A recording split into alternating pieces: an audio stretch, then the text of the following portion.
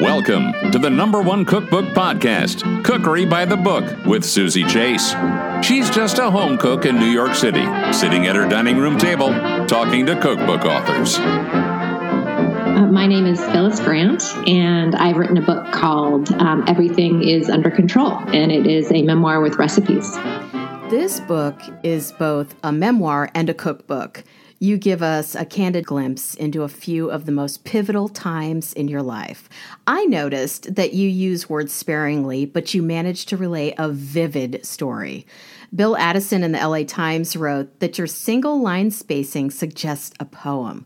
To kick things off, can you just talk a little bit about your writing process? Well, a lot of the stories in my book are stories that I started writing decades ago. So I found that when things have been hard in my life, that writing about them and rewriting about them to my friends over the years has really helped process and sort of move on, to help me sort of let go of postpartum depression, let go of particularly hard birth, let go of the intensity of dancing in New York, and finally moving on to another career. So the process of writing about these experiences led to this book. So this is really a collection, not really of diary entries, but of things I've written to friends in order to process sort of the milestones in my life over the years. And that has ended up being, hopefully, a more accessible sort of way of not only telling stories, but also having people be able to take them in some ways, as their own stories, as more universal, more essence. The essence of life is what I was trying to achieve in this book. So I guess you just answered my second question, is why did you choose to write this in present tense? Was it because you wrote things down on the spot in the moment? That's part of it. I also, it would be so fascinating for me to go back and look at all the different iterations of this book, because at one point it was not in the present tense. At one point it was in the second person. I think part of the writing and rewriting process for me was to take it into many different forms. At times this book was way overwritten and sort of a bloated memoir filled with all sorts of food imagery and senses and so on. And it was a bit over the top. So by paring it down and bringing it into the present tense, again, it was more about being more relatable, more universal. I can't imagine this was ever a bloated memoir. That's so funny. Well, I had a book deal with a different publisher about 7 years ago, and I was sort of pushed in that direction, and it was really the wrong direction for me as a writer. And I think in the end, getting my book back, moving on, reselling it to a different publisher allowed it to become a much stronger book, a much shorter book, but way, way more relatable. And there's a lot of blank space in the book, but what people have said to me is that those blank spaces really allow you to pause and breathe and take in each section before you move on. The subtitle is A Memoir with Recipes. Tell us about the 17 recipes in the back of this book. Well, it was really hard to choose 17, I have to admit, because I bet. I have hundreds. They aren't all as well tested as these 17, but in many ways I was trying to look at the recipes in the same way that I looked at the stories. So wanting them to be less specific recipes and more templates. So in other words, if someone wants to learn how to make a tart, I have a very detailed narrative recipe about how to make tart dough, but then all these different things you can do with it. Same thing with salad dressing, same thing with stew. I mean, I give you sort of an outline of how to do it the first time. And then my idea as a teacher is to help you make it your own. And these 17 really are more like templates. And I'm hoping that they will help people learn how to cook, especially people who don't normally cook every day. We've had a lot of time lately to cook, and people have mentioned that cooking 3 meals a day for the first time in their life, they're really learning quite a bit. And I've learned a lot by repetition. So I like to take recipes and make them over and over and over again. It's not about making it perfect and then moving on. It's about letting the recipe have a life. One recipe that caught my eye was your grandma's fudgy icebox brownies on page 221. Can you describe this recipe and talk about why you freeze it? This is based on a brownie recipe that my grandma used to make. So I certainly think of this recipe as very comforting. I see my grandmother's face, when I when I make the recipe, when I read the recipe, I think about her, and she always puts cinnamon in them, a little bit of cinnamon. There's a really nice cinnamon does it. You almost can't taste it, but it does something to dull the sweetness and sort of bring out the chocolate flavor. So that's sort of the unusual twist in this. And the thing that I experimented with and was sort of accidental is taking the brownies out when they're a little bit undercooked and then letting them cool and then freezing them and then cutting them into strips. And then when you want a little tiny chocolate snack in the middle of the night or with a glass of wine, you can just take this. Basically, it's like a log of brownies out of the freezer and cut off just a few slices. It's very rich. It's almost fudge-like. But I find by freezing it, it lasts a lot longer, and it's always there for you when you want a little treat. You wrote, "When I cook, I'm calm and confident." Tell us about that, because I'm not. Well, it's true. It's what I've always done to relax, to sort of meditate, to get away from the hard stuff, whether it was when I was 10 and hormones were kicking in and I was feeling overwhelmed by life, or hormones postpartum. It's just always been the place where I've gone. The kitchen has been where I go to recalibrate in some ways, to start over and to be able to sort of face what's next. And I write about that in the book in relation to pastry when I'm young, because I think there is, even though I encourage people to play with recipes and learn, there's also something very grounding about having a recipe that you know will work always. Very, very comforting. I'm going to read a few various lines from the book. The first is, "There's no such thing as being full. We eat so we don't have to acknowledge what's coming next, and we are so hungry." Many women were brought up to believe thinness showed the world how much we were in control. I know I was. I don't think we realize how often food and life intersect. Can you talk a little bit about that? One thing that I've noticed looking over the past 50 years is when I write about anything in life, there is a through line of food. I mean, part of it is we all have to eat. So that's just naturally a part of our day. But for me, as I said, it's more than just that. It's like the actual act of cooking for myself, cooking for my kids, cooking for my partner. It's incredibly gratifying. But at times in my life, it's been about not eating, or it's been about being confused that I'm not hungry. And so tracing over 50 years, the role of food in my life was a big part of writing this book. And as a dancer, especially, there were times I was not eating much at all because I wanted to look a certain way. And of course, in the end, I didn't feel well psychologically. It didn't work out so well to not eat. And I learned that pretty quickly. But I think especially when you're young, food, like when I was living in New York City without my family, I missed the smell of the brownies cooking. I missed someone bringing a platter of steaming brown rice and chicken and putting it in front of me. I missed that so much. So I would seek that comfort in other ways. So for me, it was always at the end of the day, I needed to have a big cup of coffee and an enormous like blueberry muffin with streusel on top. And I found throughout life, and now maybe it's cheese and a martini, but there's always something in the day that helps sort of, again, going back to grounding me in the ritual of something that's the comfort that food brings me.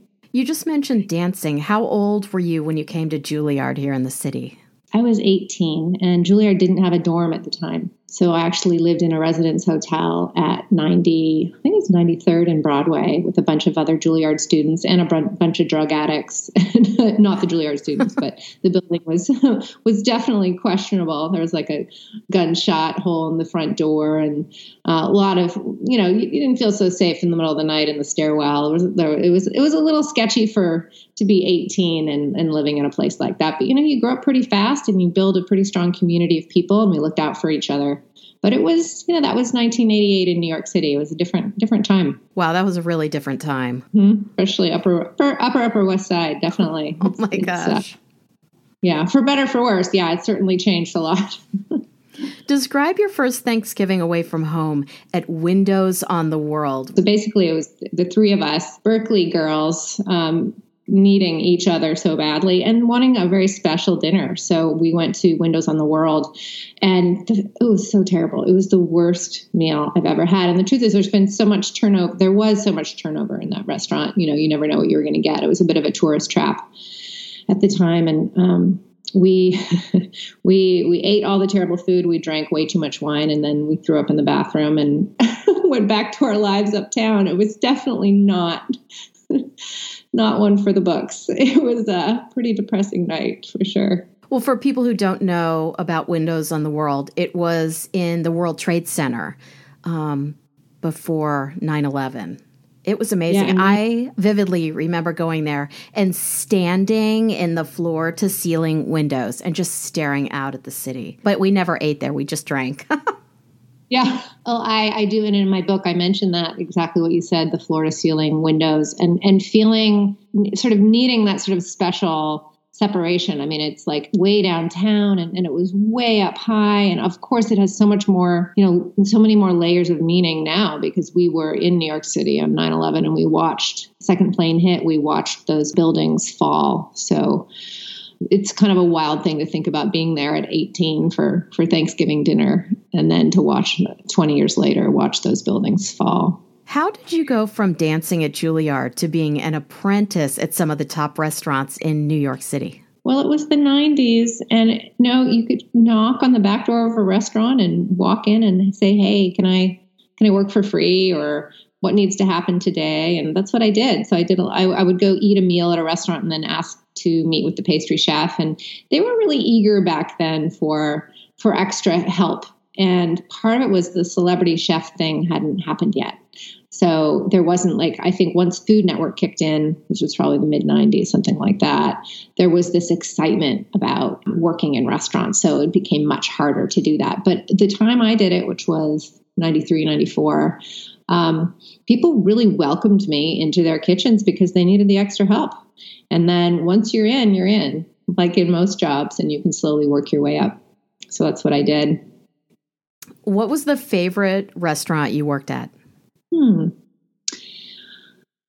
I guess I would say working at Boulé really was extraordinary. They had just gotten 4 stars from the New York Times, and it was very similar to dance in terms of the adrenaline. It was very exciting. So I personally would feel very nervous right before service, sort of getting set up and all that. And then once you start, you just fly, it's just like 6, 8, 9, 10 hours of service. And the thing that keeps you going is adrenaline. It's really exciting. And you learn a lot really fast in that kind of environment. I found the similarities between dancing and, restaurant work too. And I was thinking that the guy that runs the kitchen is basically the same personality type as the person that teaches ballet at Juilliard. Yeah, very, very similar. Yes, old school, sort of hierarchical, and male dominated. Yeah. Absolutely. There's so much in common there. And things are changing, thank goodness. But that back in the 90s, that things had not started changing yet. And so part of it was just like with dance, with restaurants, I knew the game I was playing. I stepped in and I played my role and I did what I was supposed to do. And sometimes that meant sort of putting up with a certain amount of abuse, harassment. Yeah, so very similar worlds. So at a certain point, you reconnect with M, a former lover, and realize how much you've missed cooking for him. Then you get married, and 9/11 happens. What happened next? Well, we had lived in New York City for a decade, and there was something about this traumatic event that I think part of it was this feeling of you only live once, and what are we doing living in this 375 square foot apartment in New York City? Why don't we try something new? So I was a yoga teacher at the time, and my husband was a working actor. So we moved to Los Angeles. So 3 weeks after 9/11, we drove across the country and moved to Los Angeles. And boy, was that a rough transition. We missed New York still. I still miss New York, frankly. It's a hard place to leave, but there was something about that moment, that shift, that crack open that 9/11 gave us. It was a devastating time, but I'm grateful that we decided to try something new. Talk about how you moved to a condo above your grandmother. What impact did that have on your life? Well, at the time we had 2 young children, so I worried a lot that we were being too noisy. That was the hard part, but the beautiful part was just knowing that my grandma was downstairs and that she was in her late 80s at the time, and she needed a lot of support, and it was so great to be there for her. And she was very private, so I wouldn't go knock on her door and barge in, but I would check in almost once a day, and any food I was cooking, I would bring her some. And it was really lovely to sit with her and actually to sometimes sit in silence, to have tea, to have cookies, and just let that be okay. There's less of this urgency of, I only see you once a year, we have to get in all this quality time. Instead, we just became a part of each other's daily lives in a very, very important way. I feel like you had more in common with your grandmother than your mother. Oh, that's interesting. I think in some ways that's true, actually. My mom actually growing up always used to say that she wanted a more traditional upbringing and a white picket fence. And there's certain sort of things she wanted because her dad is an artist, and they were always moving around and they didn't have any money. And my mom really wanted something more traditional. And I would say that I am more like my grandmother in that we've moved around a lot, and I don't necessarily need things to be traditional. In fact, I'm sort of well known in my family for always doing things a little bit differently. So I think that's really actually insightful of you, Susie, because that she and I, my grandma and I, share a lot in terms of how we live or how she lived, and also how we cook.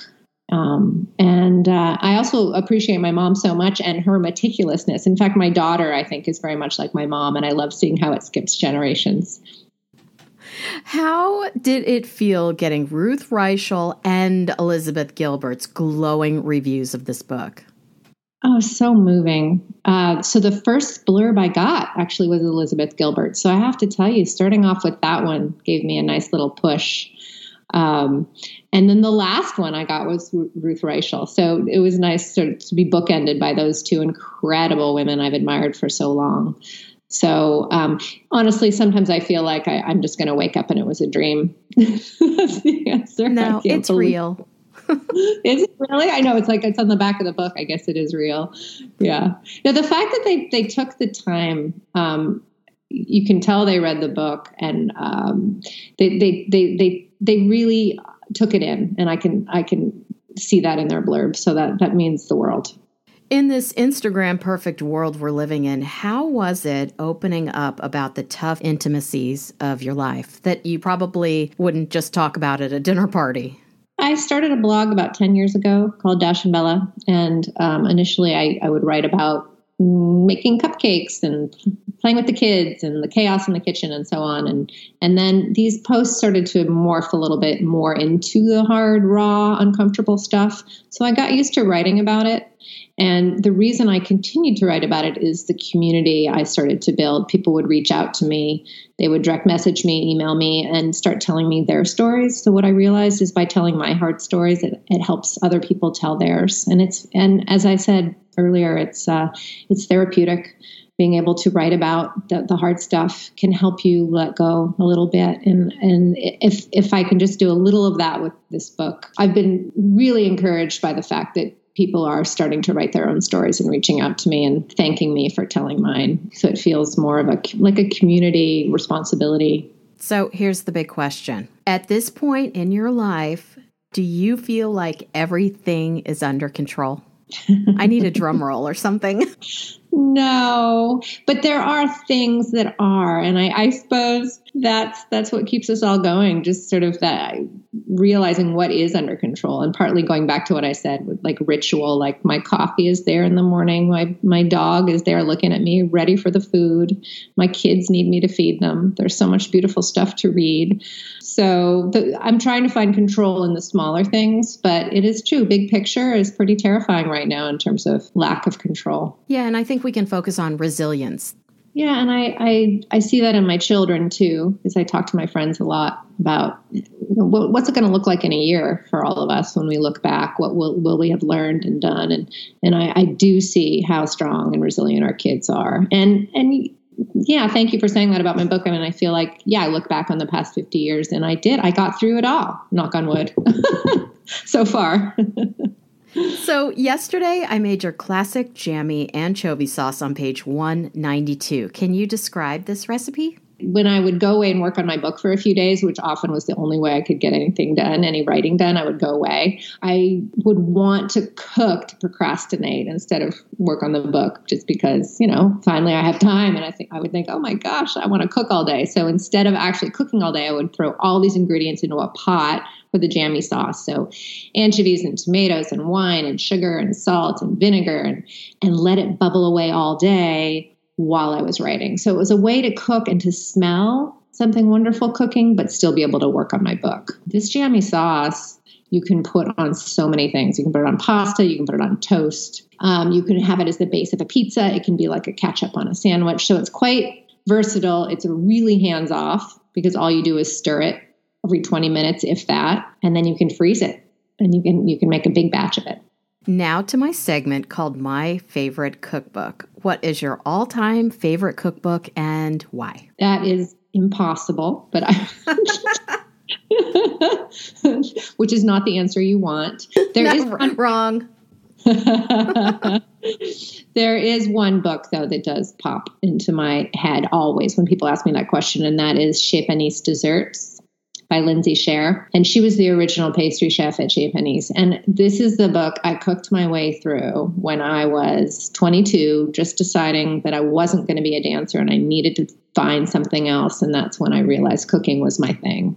And if you open this cookbook, there's chocolate all over it. The pages are filthy. And I think that's a sign of certainly a well-used book. And I would call that my favorite. Where can we find you on the web and social media and your blog? I haven't posted much on my blog, but some people have been saying they've been going back and looking at the archives of the recipes. So I think I'm going to put those in a more organized form. But that's Dash and Bella. It's a blog spot. You can just type in dashandbella.com. And on Twitter and Instagram, I am at Dash and Bella.